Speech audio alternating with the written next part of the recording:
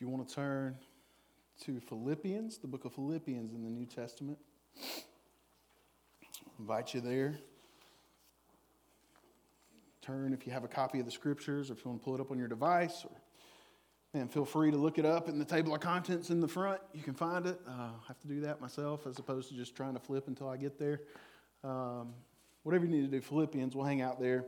Before we do, I'll share with you that I guess it was roughly six and a half or so years ago that Jamie and I were looking to buy a new home.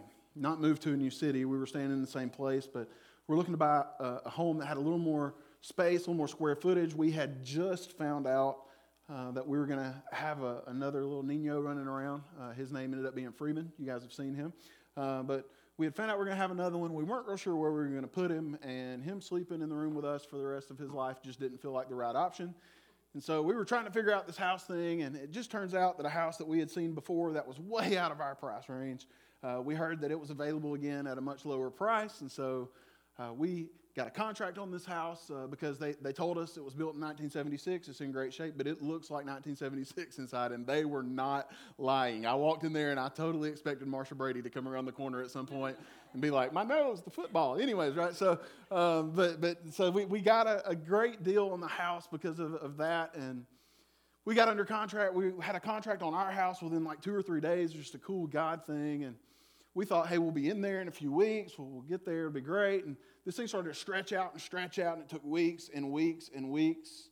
We had to go at least a couple of times to the owners of the home that we were wanting to purchase and ask for them to extend our contract. The second time was by a long, heartfelt letter that I wrote them about how much we wanted to be a family in this house, the way that they had been. It was, I mean, I meant it, but now I'm looking back on it like, that was good. You know, and so they stretched it out again, and they said, this is the absolute last time, and we were good to go on our end. The buyer of our house was having some complications. They had to swap mortgage companies, and some different stuff was going on. And we had been told, hey, it's going to be kind of borderline yes, no kind of thing. And every day felt like an eternity, waiting to hear back. And I actually was able to get a connection with the mortgage company they were using. And so it wasn't even my mortgage company, but I started contacting them to just go, hey, how are things going today? And they probably shouldn't have been, but they would give me a little bit of info about how it was going.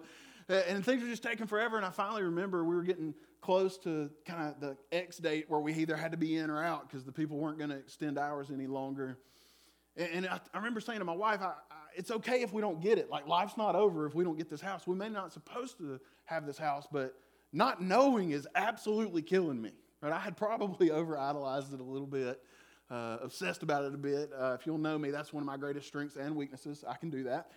And so I was in on this house. So here's what I figured out. I had been told, hey, listen, we're not even going to be able to tell you by the date that you're asking to know by, because we have several offices of this big mortgage corporation that are all going to do a corporate retreat. And our CEO has told us, you don't do any work for these 2 days on this, and we're just not going to be able to get it done. And I was like begging, like, please, is there any way? And they said no. So what I did, and I don't know if I would encourage or not encourage, I'm really not sure, but I just happened to think, hey, I know this girl's email that works at the mortgage company, and I realized that it's the first letter of her first name with her last name at the name of the company.com. And so I thought, I'll just take a chance. So I looked up the CEO of the whole mortgage company, and I said, I'll just try that with his name. And I put in his first letter and his last name, and I emailed him very politely and said, hey, listen, I'm very sorry to be a nuisance. I read and understand about you that you want to do everything you can for your customers.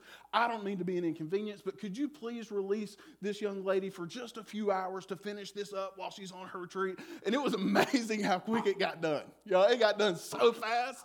And then I heard in a few days after that there was this girl who was like an hour away from me in this mortgage bank that was like, didn't like me very much. She's like, he contacted the CE. I was like, yes, I did. And we got the house, right?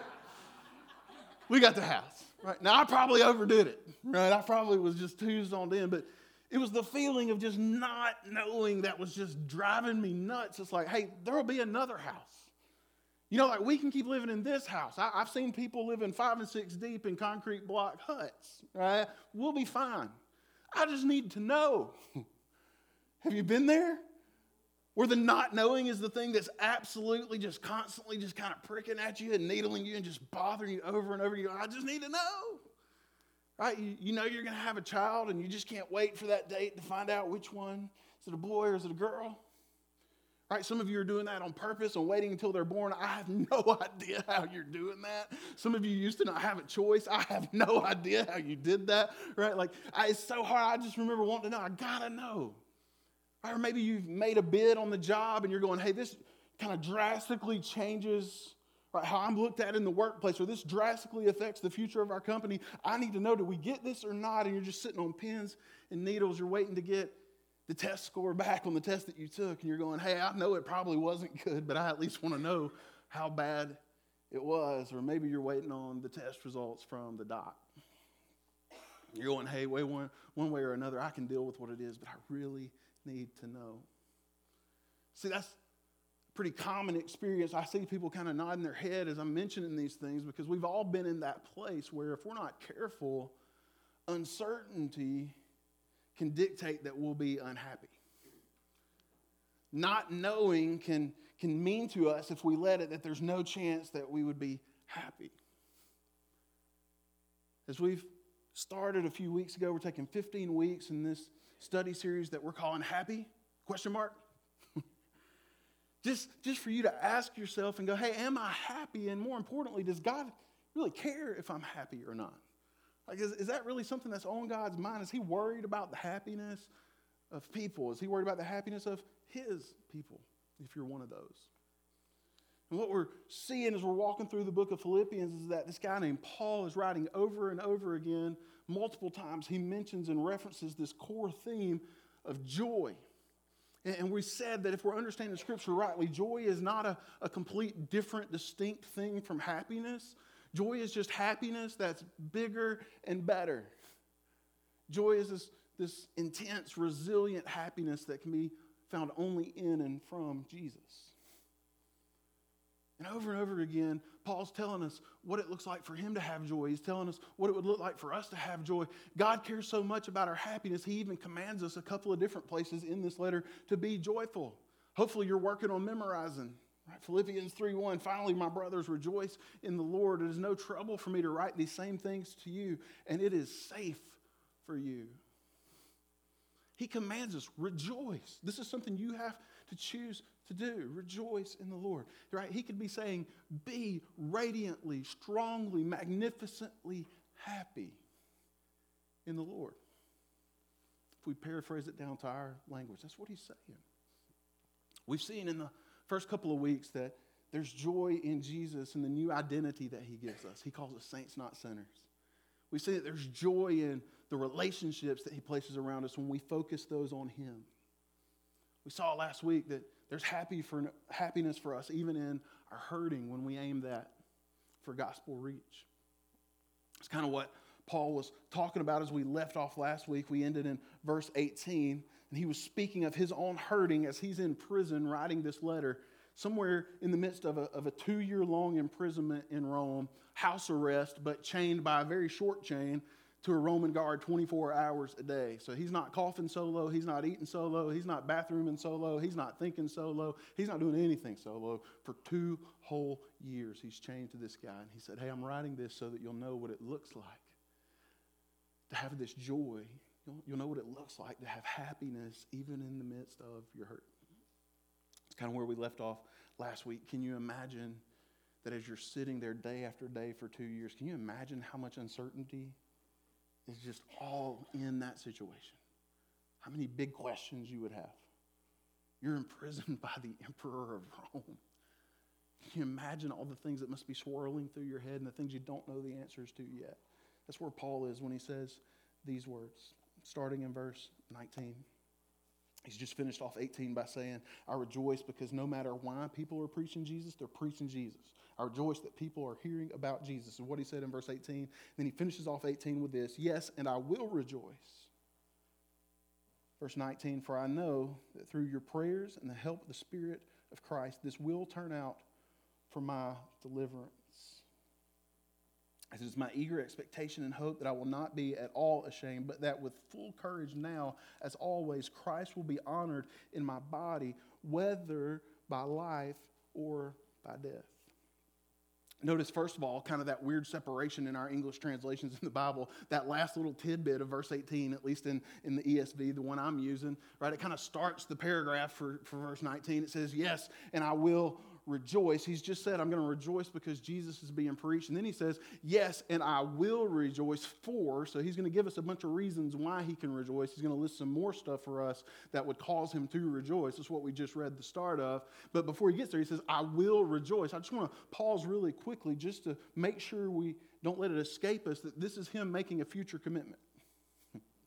He's talking about something that's going to happen from his life in future tense. Yes, and I will rejoice.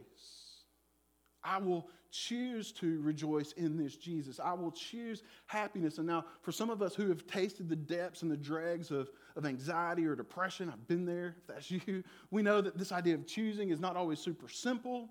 It's not always super emotionally aligned within us. And yet, and still, there is a reality that we must choose if we're going to have happiness in Jesus. This morning, completely unrelated to this idea, at least as far as I know it, as I was walking out of Friendly Gus with my biscuit and grits, come on, it was good, by the way. As I was walking out and just kind of thinking to God and communicating with God and just in stillness of my own mind, I just really clearly, it came from a song I've been singing, but just really clearly came to me, worship is always willful. Worship is always willful. It's not something that's forced. It's a decision that we make. And you see that we worship as we choose gladness in God. Paul says, yes, and I don't know what's coming tomorrow, he's about to say. I don't know how great it's going to go or how poorly circumstantially it's going to go. But either way, I'm committed to the fact that I am going to rejoice in Jesus. Have you made that decision for your life? Have you made that commitment for your life? Feels like a really big commitment, right? Like, God, no matter what comes, I'm going to worship you. And if I'm being honest with you, my inclination is to not make a big future commitment. And that way, if I don't rejoice in the future, I'm not breaking my word to what I said to God. But watch this. Whether I make the commitment or not, I'm still not honoring the God who's commanded my rejoicing. Not signing my name on the line doesn't remove me from the honorable obligation to worship this God, to rejoice in him. Will you make that commitment today, regardless of what circumstances are coming to your mind as you're hearing about hardship in Paul's life? Regardless of what uncertainty, and you're sitting there going, man, I just wish I knew. Maybe something small like the paint color, maybe something huge like what's going down next year. As you're sitting there in that moment, have you chosen, will you choose? By the Spirit of God in you that gives you self-control, will you choose willfully to rejoice in him and be happy? He says, yes, and I will rejoice, verse 19. He says, for, so he's going to connect the thoughts. This is why I know that through your prayers and the help of the Spirit of Jesus Christ, this will turn out for my deliverance. Now we know from the end of verse 20, which we also just read, that when he says this will turn out for his deliverance, he's not necessarily talking about physical release from imprisonment. That's what it looks like at first, is Paul's going, hey, I know for sure this is going to turn out for my deliverance. I'm going to be released. But then he says at the end of verse 20, right, it's all about what's going to happen in me, this courage so that I won't be ashamed, so that I would continue to confess Jesus, because the one way that I can see this going poorly is I get ashamed and I back off from him, and then he's not honored in me. But he says, I want him to be honored in me, and I'm eagerly expecting that he's going to be honored in my decisions, my life, whether it's through my life or my death. See, Paul's looking at the bigger picture. He's not zoned in simply to his 2-year imprisonment in Rome. He's able to step back and spread the screen out a little bit and get a bigger view, a wider angle. He goes, here's the deal. I can rejoice in Jesus right now because I know that one way or another, be it through life that I get to keep living and do some things that proclaim the name of Jesus, or be it through death in which I get to be with him, one way or another, I know this turns out for me being freed from this. If you don't hear anything else, I hope you grab this. The certainty of Jesus' rescue enables happiness in the hardest of circumstances. In your greatest uneasiness and the greatest hard, you're going, I don't know how it's going to turn out. The certainty that Jesus has rescued those, he has done what it takes to set free from sin and the penalty of death for all those who hope in only him. He's already done that, and his word has promised that he's coming, and he's going to deliver on the promise of salvation. He's going to deliver us perfectly into his presence. The certainty of what Jesus has already done in his rescue and what he's going to do in his rescue, it's sure. It's as sure as his life and death and his resurrection. It's sure and certain, and that enables happiness for us, even in our greatest uncertainties.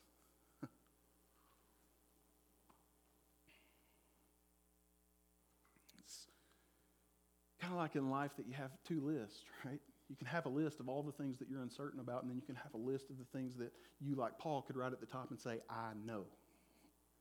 I know this. And in life, just our human limitations, our finite experiences as men and women on this earth is this. There's always going to be infinitely more on the list of uncertainties than there is on the list of I know for sure. But here's the deal. The stuff that's on the list of I know, if we're trusting in the gospel of Jesus Christ, is undefeated. It can't be beat. There may be more quantity on the I don't know list, but the I know list goes, we got all the strength, all the quality, here's what I know. And so often we let uncertainty suck the joy out of our lives because we focus on the uncertainty instead of acknowledging the uncertainty and focusing on, I know my Jesus. It's like the unbeatable argument, right? So many of you, I love you so deeply. I feel the need to be honest with you. So many of you, even this morning, after an Alabama win, they won last night. My team won last night. You have come in here and just absolutely tried to just slay me with your tongues. The nicest of you has maybe not said much, but you've looked at me and I've known what you meant.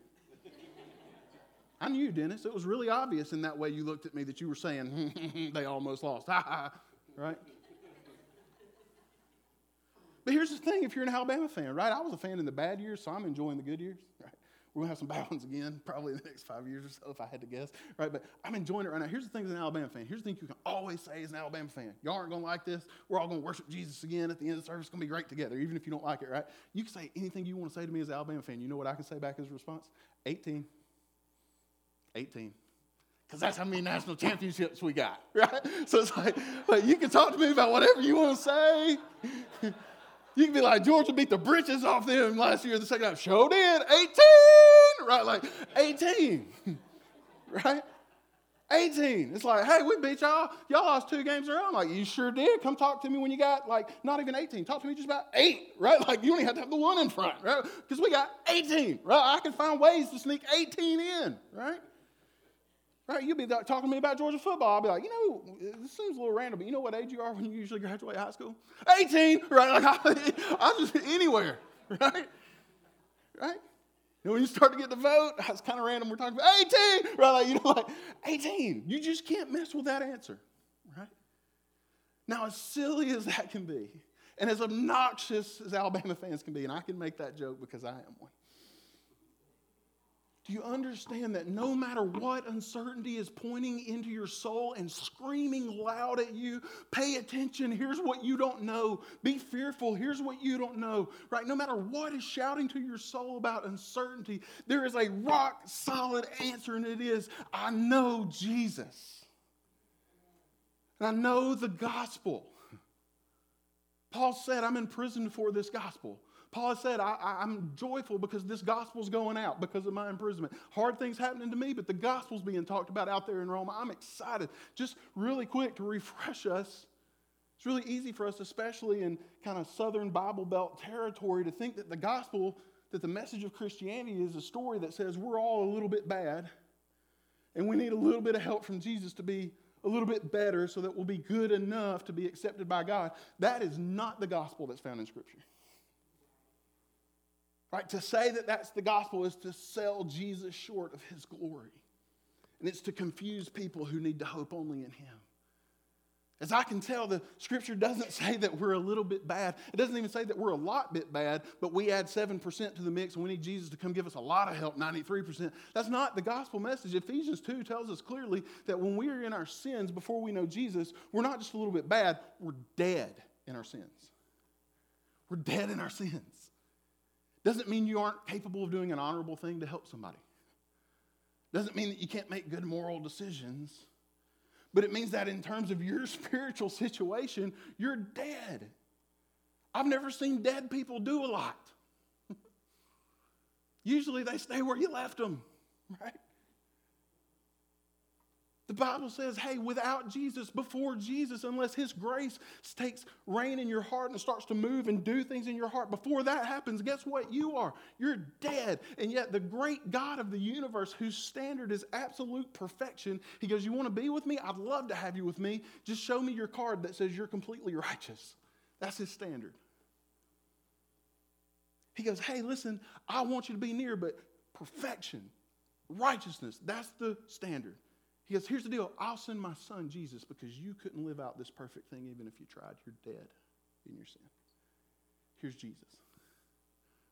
And Jesus lives it out. And if you'll just trust in Jesus, he'll give his righteousness to you. That's the gospel that motivates Paul. That's the gospel that allows Paul to be empowered to say, I will rejoice. The uncertainties may be big and they may be hurtful. I'm not going to minimize those, but they're not bigger than what I do know about my Jesus and about what he has done for me. And if I take my focus off of what I'm not sure about and put my focus on what I am sure about, I bet it will change my life such that the pattern in me starts to be rejoicing. It says, I'll rejoice because I know that one way or another, this is going to turn out for my deliverance. Now, what's the one way or another? Verse 21. He's going to tell us about what the two poles he's standing between are. How could this turn out for him one way or another? Verse 21, he says, for me to live is Christ, and to die is gain. If I'm to live in the flesh, that means fruitful labor for me, yet which I shall choose, I cannot tell. I'm hard pressed between the two. My desire is to depart and be with Christ, for that is far better, but to remain in the flesh is more necessary on your account. See what Paul's aware of here? He says, hey, I'm imprisoned, and this imprisonment could turn into my execution. But as long as I'm alive, that means I get to do life on this earth for the honor of Jesus. I get to talk to him and be led by him as best as I can in faith as I pray and I seek his heart out. I get to be led by him for his glory, his honor, make his name famous. For me to live is Christ.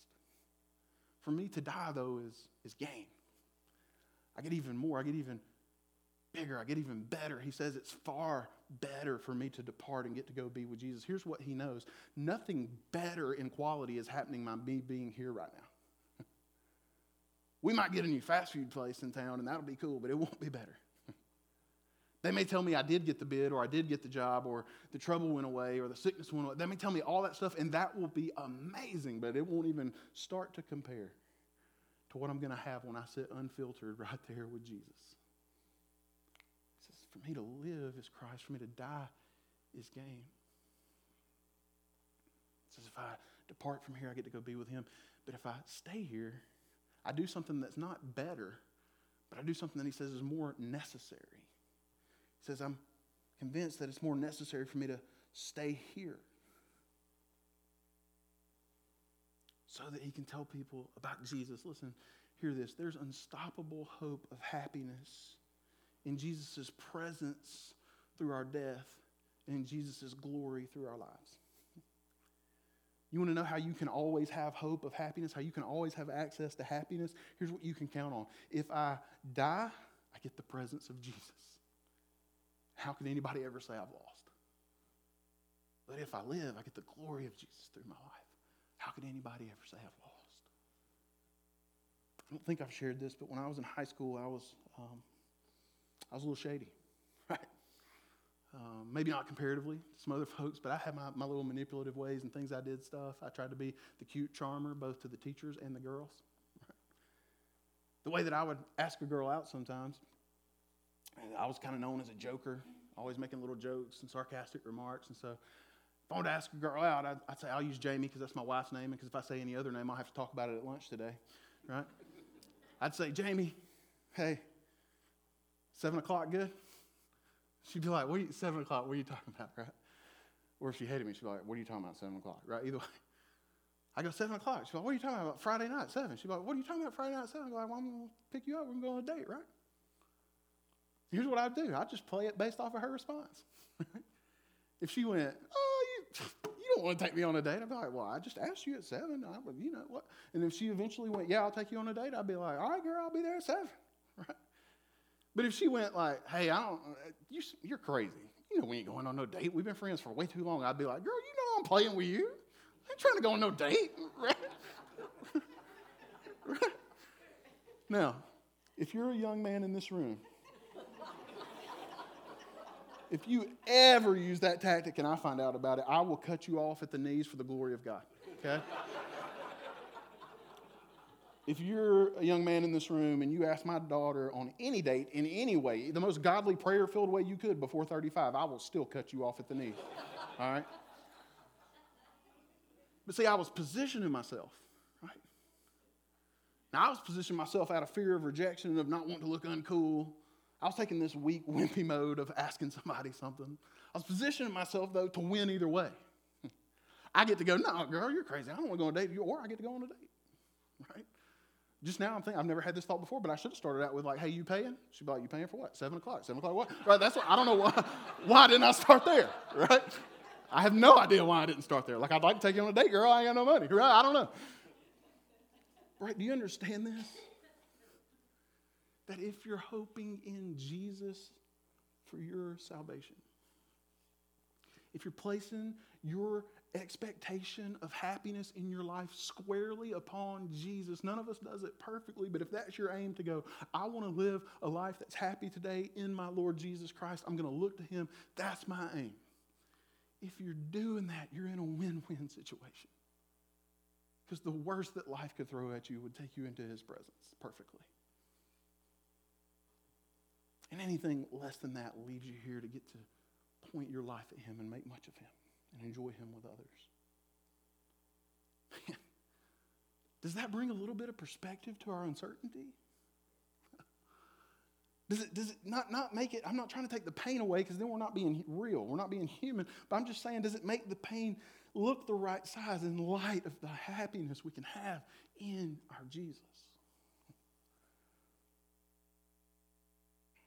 We'll finish it out. Paul goes on to say this. Verse 25. He's going to tell us what he thinks is going to happen in the situation. He says, convinced of the Philippians' need for his ministry. He says, convinced of this, I know that I will remain and continue with you all for your progress, and there's our word, joy in the faith. So that in me you may have ample cause to glory in Christ Jesus because of my coming to you again. Paul says, listen, I'm convinced. Now, when he says convinced, he's not using a term that's as strong as when he said, I know. Back at the top of our passage, back at the end of verse 18. Verse 18 is solid, solidified, no doubt about it, I know. He's saying here, I'm convinced, though I don't know if it's going to be life or death. I'm not sure about how it goes. I'm not solid on whether I die, whether I'm released or I'm not. I'm not sure about that, but I am convinced in my gut.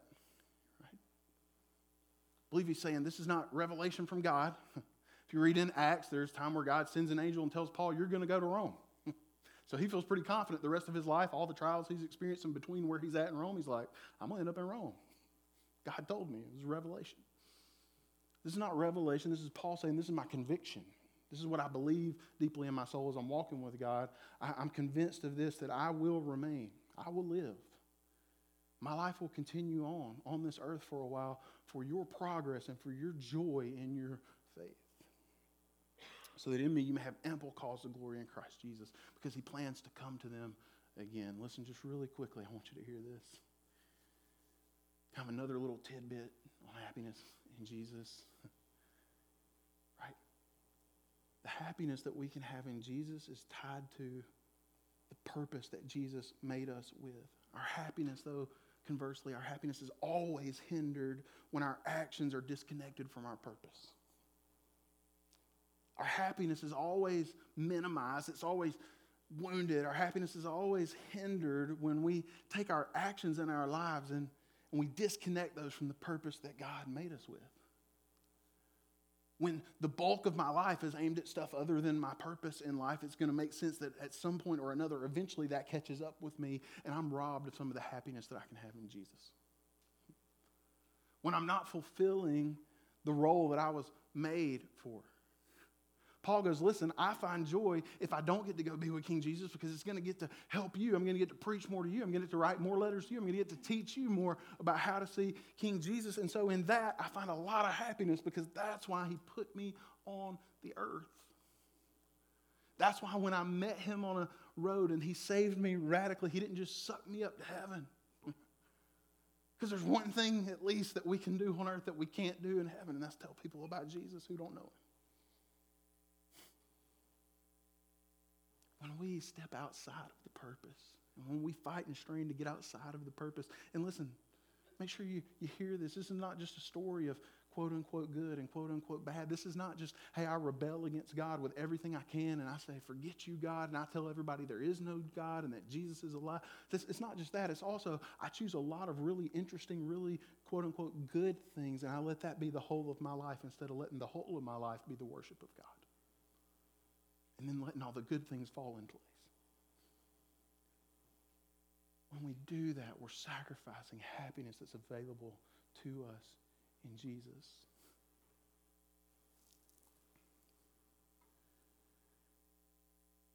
I have no doubt that we in this room, many of us know Jesus sincerely. The question for us, starting with me, I said us to include myself, is are we so busy with 7,000 other agendas and objectives that we choose or that we let be forced upon us, and we're doing all this stuff and then we're trying to tie our purpose in on the end of that? Or are we going, King Jesus, I want to see you and I want to show you with my life, and that's the center of what I want my life to be about, and then everything else can attach. Where are we starting? Where are we ending? Where do we need to adjust our lives?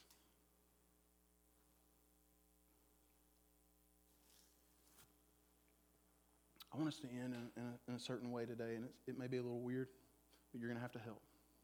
Okay. We sang a song just a minute ago, a song familiar to most of us, many of us, Waymaker. I just want us to sing that chorus once or twice. We're just going to sing it a cappella, right? With me leading. So if you don't sing loud, it's going to get rough in here, okay? But we're singing this to God to say this. We're saying to you, God, regardless if you show me the next circumstance and how it's going to turn out, regardless if you tell me the answer to the thing that's crippling me because I don't know, whether you do that or not, you're totally capable. And even when I don't see it, even when I don't feel it, you're at work. Would you just choose today? As much as your heart can feel that, that's amazing, but would you choose today to sing that truth about this God? In light of all that you don't know, would you choose to sing what we do know to be true? Let's sing Waymaker. God, that's who you are. We're not like you. We don't know everything. There's more that we don't know than there is that we do know. We're not like you. Thank you that we're not like you and that we can't do everything. Thank you for all the times that you didn't do what we wanted and that turned out to be absolutely best.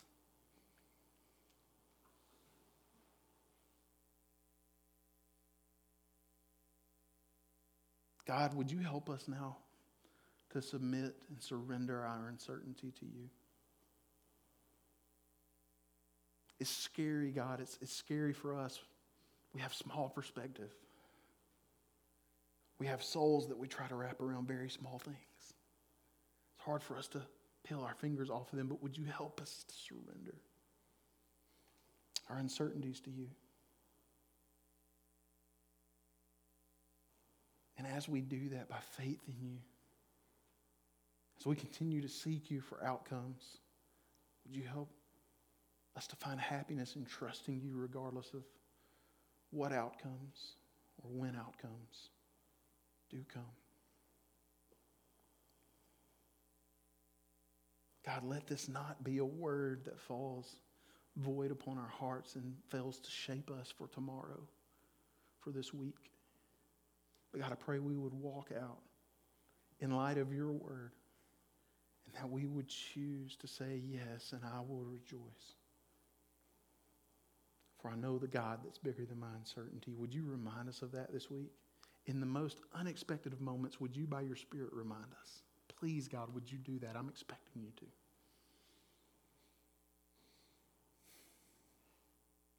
God, as you remind us, let us not just have intellectual experience with you, but God, would you gladden our hearts in you?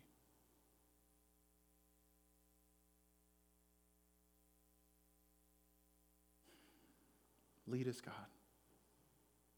How do we need to surrender uncertainty to you and find you to be our happiness? Would you tell us each one? Would you lead us personally? Would you lead us collectively as a church for your glory and our joy therein? We ask all this for your name, Jesus.